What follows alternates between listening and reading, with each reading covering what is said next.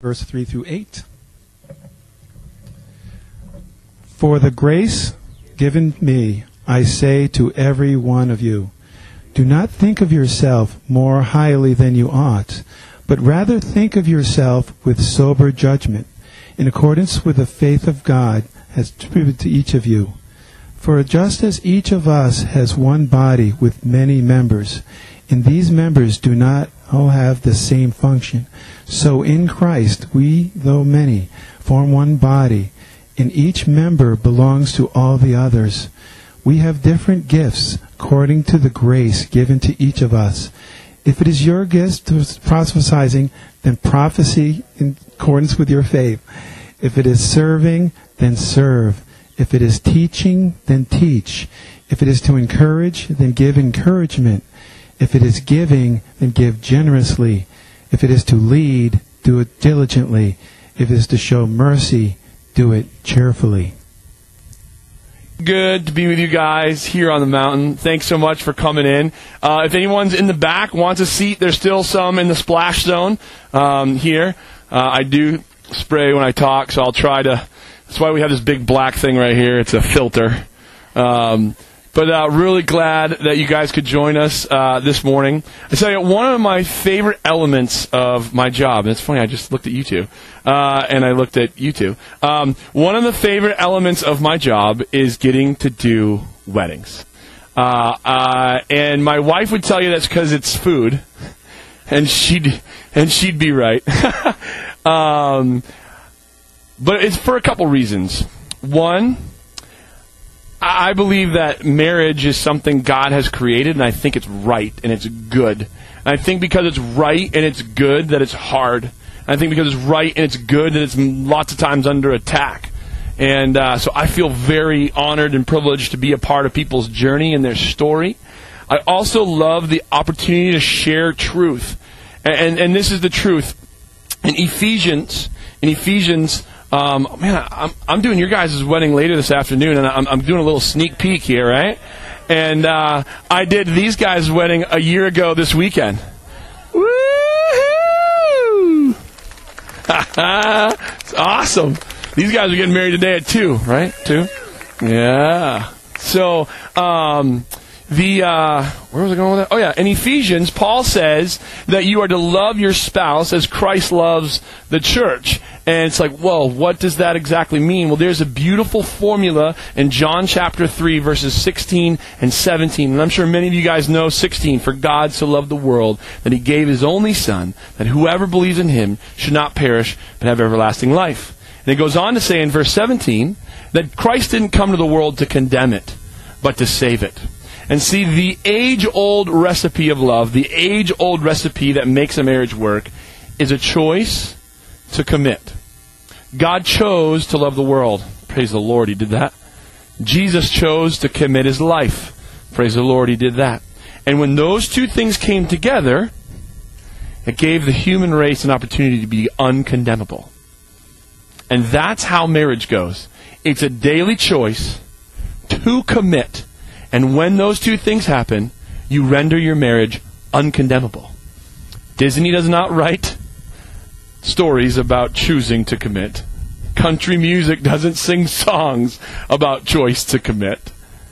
But what's interesting is when a couple chooses to commit, I actually think all Disney movies and all country songs are actually written about the end product of what happens when a couple chooses to commit.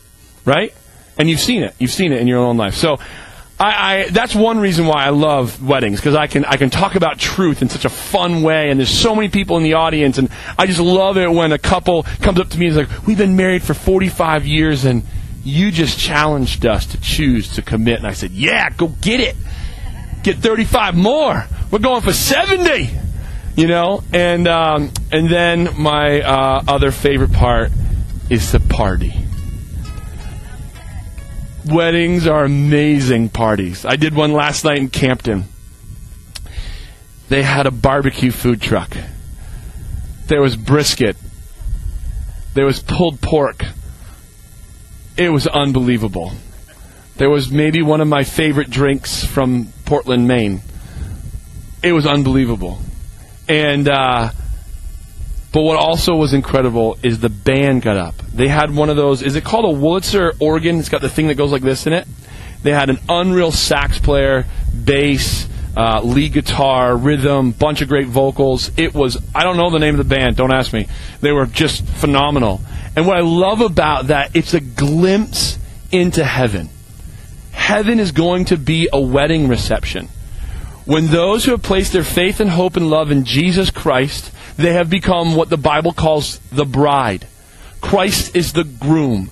Because of sin, we see him through a dim light right now. We see him through a foggy mirror.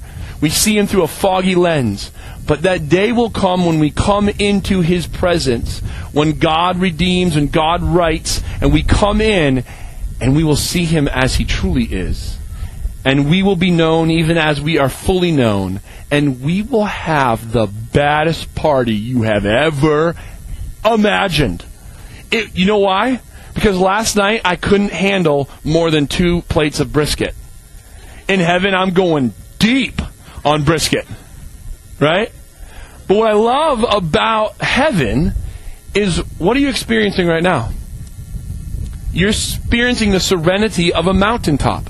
Heaven is going to be somehow, simultaneously, the serenity of a mountaintop and the party of a wedding.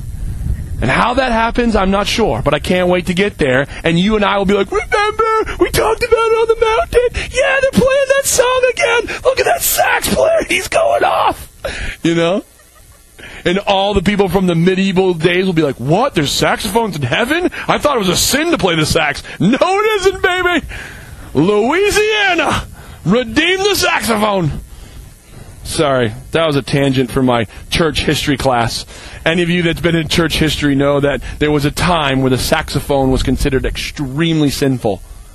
It's crazy. You should read church history. It's hilarious what churches deemed awful. And we should laugh, one, and then we should also look in the mirror, because we, as 2018 Christians, sometimes do the dumbest same things. We love to major in the minors and minor in the majors. And I know that the enemy does not care which side of the horse you fall off. He just wants you off the horse. So you can be off to the right and point your fingers at those that are off to the left, or you can be off to the left and point your fingers at those that are off the right. The enemy's like, you're off the horse, I don't care. And we need to think about that. The hardest thing about the Christian walk is balance. And balance cannot be obtained on your own. It requires the Spirit. The Spirit brings about balance. And that's what the book of John is talking about in the first chapter. When it says, the knowledge of God put on flesh and bone. They call him the Mashiach, the Savior, the Messiah, Jesus Christ the Lord. And he was the fullness, John says, of grace and truth. Verse 14 says, he was the fullness of grace and truth. You know what kind of a paradox that is? Do you know the difference between grace and truth? I'm going to use a food analogy right now because I'm Marcus.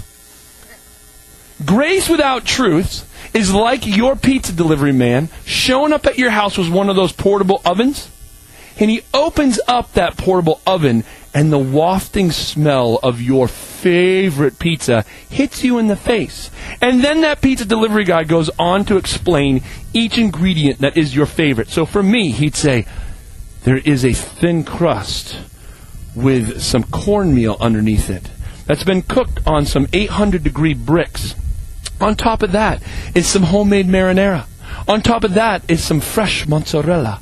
On top of that is some gorgonzola. On top of that is some red onion. On top of that is some pulled barbecued pork. And on top of that is some pineapple. And it's been browned perfectly. That's what he'd say. He'd say all that, and I'd smell that pineapple pig into my nose. That's what I call that pizza, the pineapple pig. I make it at my house. It's incredible. Then he would shut his portable oven and walk away with nothing in my hand. Folks, that's grace without truth. And it's hard because I err that way. I err on the side of telling people the warm and fuzzies of the gospel without explaining to them that they are sinners in desperate need of a Savior. Because I don't want to go there. because I'm relational. I want everyone to be happy and party. But grace without truth has no substance. But you right, people.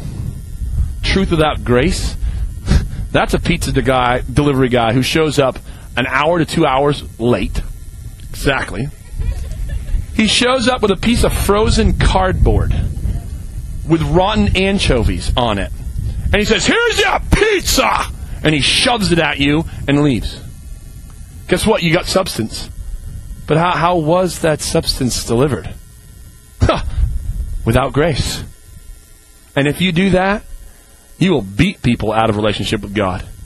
And if you have grace without truth, you'll hug people into a relationship with God. And the enemy do not care which one you do.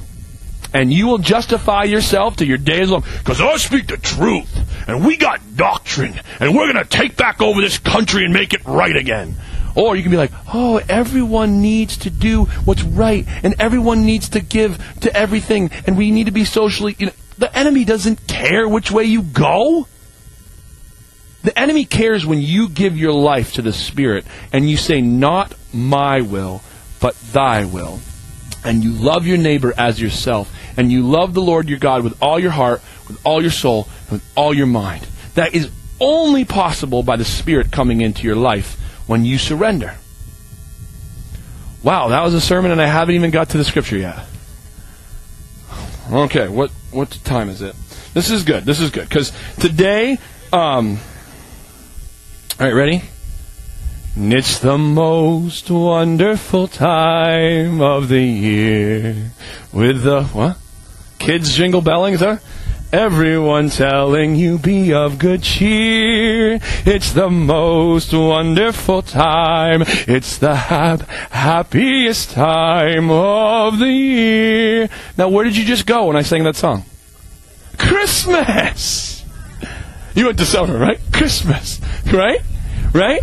And the first day of school. No, boo! Whatever, Scrooge. Right? We went to Christmas, and Christmas is so special. Christmas is so incredible. But why? It's not the receiving of presents, but the nature of giving that has made Christmas so incredible. And here's what's crazy about Christmas, and I used to drive me nuts when my mom would do this. Did your mom ever do this? She would put Christmas presents under the tree, not marked.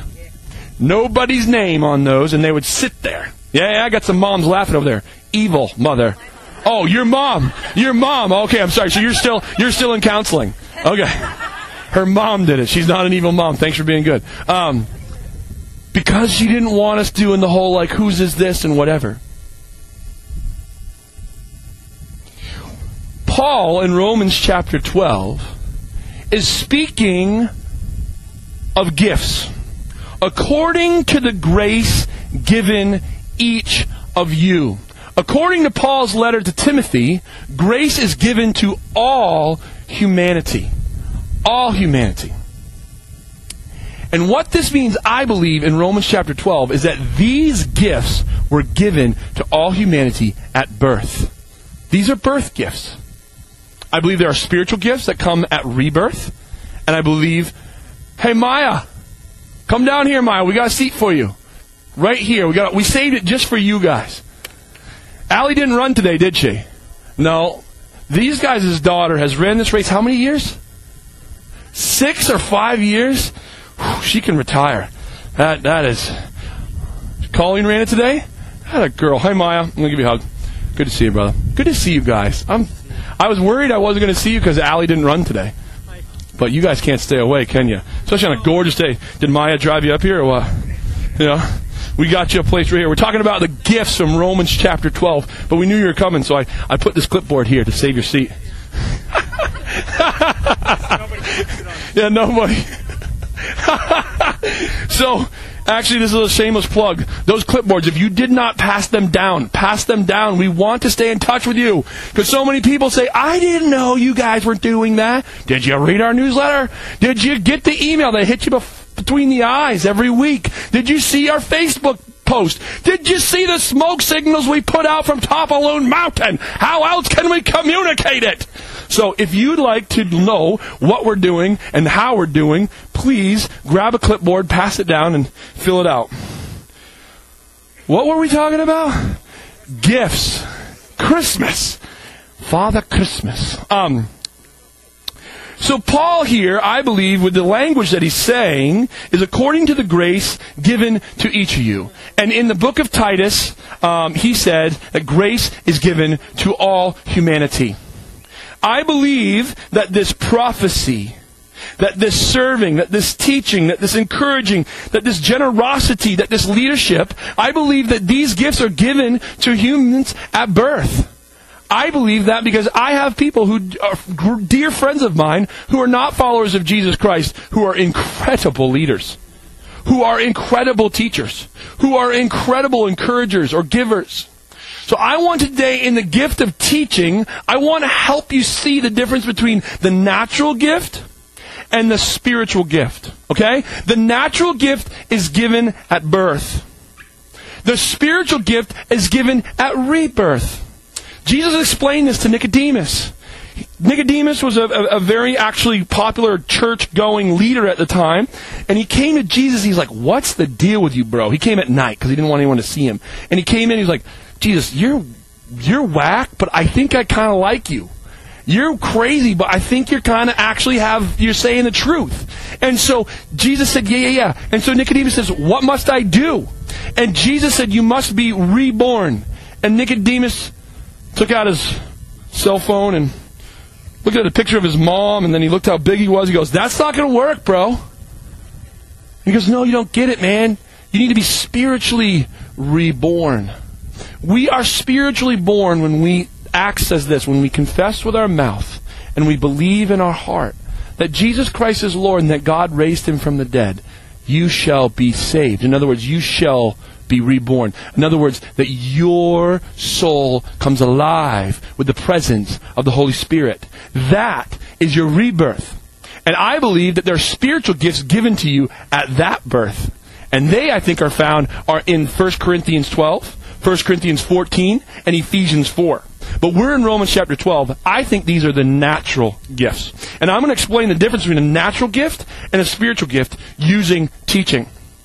Okay, every one of you, think of something that you learned in elementary school. Now, think of someone who taught it to you. If you still remember to this day, my guess is that someone who taught it to you had the natural gift of teaching. I think of Mrs. Page in 2nd grade. I read a report I did in 2nd grade on why I should get a dirt bike. I even took a picture of a Honda, I think it was maybe 90cc or 70cc. Yeah, I believe so. And you know what happened at that report in my 2nd grade class? My wife is going to fall off her chair right now. I won the penmanship award. I am actually not even kidding you. I won the penmanship award. And if any of you have given to Loon Mountain Ministry, one of the things I try to do each year is write a thank you note. Last year, we somehow lost everybody's address, and so it never really happened. But this year, I just got done filling out thank you notes for anyone that gave in 2017. You'll get one of those, and you'll go, how did he ever win the penmanship award? It was because Mrs. Page. Mrs. Page taught me how to write cursive. And if I slow down and I write cursive right now, it's still pretty good. None of your thank you cards are in cursive. It's like, you know? It's like, bad penmanship is a sign of intelligence. That's what the doctor told me. The natural-born teacher teaches what they're passionate about. The natural-born teacher teaches what they're passionate about. The spiritual-born teacher, by the power of the Spirit, becomes passionate about the truths of God and teaches those. Do you see the difference between the natural-born teacher and the spiritual-born teacher? And I've got friends who I believe are naturally born teachers, but I don't think are spiritually born teachers. And I have to be very, very careful, because me, as a leader of an organization, I'm like, you're a teacher. Perfect. I got a great place for you. Now go teach God's word to all these little children. And I got to be careful, because that person might not have the spiritual gift of teaching. And they go, I'm exhausted after teaching all week long. I don't really want to teach on Sunday morning. Right? Are you a teacher? Did you just say amen? She said amen. She's a teacher, right? Thank you for doing what you do. And I'm sorry for your pastor. I'm sorry. Well, I'll apologize for him. Okay? And I should have said this earlier. If you're playing hooky on your church today, good job. And I will sign your bulletin after the service so that you don't get in trouble. Right? But the spiritual born teacher might not necessarily be a naturally born teacher. The spiritual born teacher has a deep and burning passion for God's truths, both in His Word and in His creation. And that spiritually born teacher absolutely cannot help themselves but teach God's truths. Praise the Lord for them. I was raised by one. I'm not sure... Mom, I'm sorry for saying this, and I guess I'm on recorded, so, oh boy. Once I got recorded, it was scary. My mom homeschooled me, and she tried very diligently, and I think she did the best she could. I'm not exactly sure she was born a natural teacher. But what my mom taught me about God's truths in His Word, I will never forget. And when I sit in the back of a women's retreat where my mother is the speaker, I am blown away. Her ability to communicate the truths of God, her ability to communicate the scriptures to people and make it understandable and relatable and relevant. People come out of her classes just going, yes, I get it. I get it. I've been a Christian for so long, and I just haven't read the Word of God because it's scary and it doesn't make any sense. And you just help me. I believe my mom is a spiritually born teacher. She consumes the Word of God. Just consumes it. Cannot stop. And I believe that if you have the spiritual gift of teaching, you will... When you give your life to the Spirit, when you surrender, you will begin to burn for a passion for God's Word. You'll begin to burn to consume it. And I'm really thankful because I do think God gave me a little bit of a spiritual gift of teaching. Here's what's weird about me, and this is where I think I'm spiritually gifted, but not so much naturally gifted. The natural-born teacher, and even the spiritual-born teacher, loves to study, loves to research. My mom will study and research for 30, 40 hours a week. I want to jump off a building. That's where sometimes I'm wondering, But I do love getting here and helping communicate God's Word in a way that my prayer makes Him glorified. Right? That adds to His fame. That shows you just how valuable He really is. I love doing that. I absolutely love doing that. I also love to teach skiing. I love to teach snowboarding. And I love to explain a cover 3 versus a cover 2 while we're watching a Patriots game. And everyone's like, I don't care. We scored. Let's high five. Why did you have to explain to me that they were in a cover 3 but they rolled into a cover 2 but then they faked man? I'm like, because Tom Brady read it before any of them did it. That's amazing. It's like predicting the future. Tom Brady has the gift of football prophecy. Amen. I agree. I don't know if that's his spiritual gift. That's definitely his natural gift. And he has the gift of football prophecy. And when you start watching Tom Brady, sorry, I'll get off the Patriots. Now, if you're sitting there and you're saying, amen, I'm a teacher. Amen, I'm a teacher. Amen, I'm a teacher. Awesome, awesome, awesome. Please consume God's Word. Please teach God's Word. But, buckle up. This is what James has to say, and it's scary. It is scary. It says, not many of you should become teachers, my fellow believers, because you know that we who teach will be judged more strictly. Don't panic. Don't freak out. When I was 8 years old, underneath my Christmas tree was one present for me. There was names on all these presents this year, so I knew it was for me. And I knew that my sister had 10, 15, and I had one. It was about this big, and it was extremely heavy. I couldn't figure it out. Finally, one day, my dad says, Marcus, you have not been good this year. You have really given your mother and I a run for our money. And that, my friend, is a brick. We've wrapped a brick. And at first, I'm like, oh, my dad's a jokester. No. But then Christmas Eve came, and it was still the only gift under the tree. And then Christmas morning came, and it still was the only gift under the tree. I could handle Christmas Eve, but Christmas Day, when I walked down that hallway, and that was the only gift under the tree with my name on it, I have to admit, my heart hit my stomach. And I was like, he wasn't joking. And I didn't know what to do because my sister's got 12 to open, you know. And like, when do I open my brick? Before, middle, or end?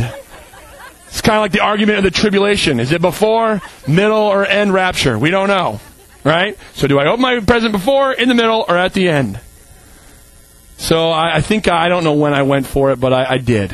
And when I opened that brick, almost, it was a brick, but it was a brick of 22 shells, 22 bullets. And in my dad's room was a semi-automatic 22 rifle. And it changed everything about that morning. Now, think of how happy I am.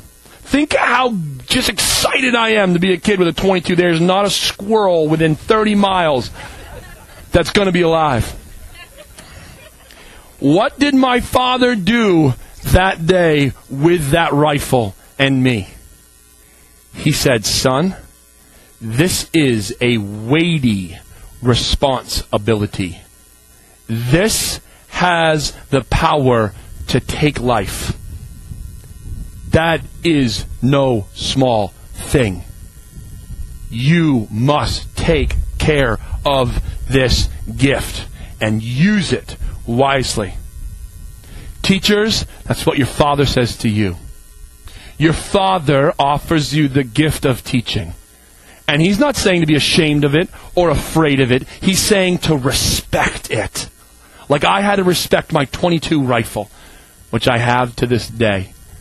And when my wife and I lived in Jackman, Maine, in a log cabin that had not been lived in for 30 years, and the critters were trying to get in all the time, it stayed on the top of our refrigerator. It was as redneck comes. Because we would be sitting around at night reading, and then all of a sudden you'd hear... And it was a porcupine chewing our siding off. Bro, this is our house! I told you last night to go get your own house, and if you didn't get your own house, you'd have to meet my friend. I'm sorry, you're back. He's done. Sorry, that was kind of graphic. Were we talking about gifts? Oh, teachers, yes. Thank you. Where was I? Don't be afraid of it. Respect it. Your father does not make mistakes. He does not make mistakes. He knows what he's doing when he's giving you a gift, both naturally and at rebirth. And here's the thing. This is how you know a gift is from God. Right? Because underneath the tree it says, to Marcus, from, whoever. Grandma, grandpa, mom and dad, the big guy in a red jacket, whatever. That's how I know it's to me. It's me. It's mine. Did I give my 22 to my sister? No. This is the deal. Gifts from God are always through you, for someone else, for God's glory. That's how you know it's a gift from God. It's through you, to someone else, for God's glory. One more time. Through you, to someone else, for God's glory. And if you use your gift any other way, it will rot in your hands. And it will make your life miserable. Your Father has not given you gifts to use for yourself. And we humans love, and we Christians love to justify why we use our gifts for ourselves. Oh, well, because college is very expensive for my children, I need to make sure. Oh, because retirement's coming, I need to make. Oh, well, because I don't really have time enough to. Oh, really? You know what? The church is really this. They got all these things wrong with them. The pastor, this is all wrong with him, and this. So I'm not going to do that anymore. And no one listens anyway. We have all these excuses why we use our gifts for ourselves. A gift from God is through you to someone else for God's glory. Jesus, we love you. We thank you so much for Paul and his words to us in Romans chapter 12 about the grace-given gifts to humanity. Lord, we ask by the power of your Spirit that you would take away pride, that you would take away jealousy, envy, that you would take away low self-esteem or fear or just how people will react if we use our gift. God, would you give us boldness by your Spirit and humility to move forward using the gifts you've given us to bring you glory and to love our neighbor as we love ourselves. So, Lord, we thank you for all the teachers. We thank you for like Moses in the book of the Old Testament. Lord, we thank you for Paul in the New Testament. Lord, we thank you for Jesus, even as a 12-year-old boy teaching in the temple. Lord, we thank you for parents all over the world. Lord, your scripture says that each parent, whether they like it or not, whether they have a natural gift or a spiritual gift, they're teachers. And Lord, we thank you for the folks that are ahead of us, that might have a little gray in their head and a little gray in their beard and a little slowness in their step, but they're wise. They've been there, done that, bought the t-shirt. Lord, would you unstop the ears of us youth that we might listen to those ahead of us? And would you take away the pride of those ahead of us? They can get down on our level and speak to us. Oh, that the older would teach the younger. Thank you for teachers everywhere, God. Give them rest. Help them to say no. Help them to find space where they're not researching or studying or teaching, but they're resting so that they can come back and share the Word of God from a heart that's just in love with you. Lord, we thank you for this mountaintop. We thank you for Loon. Bless them. In your name we pray. Amen.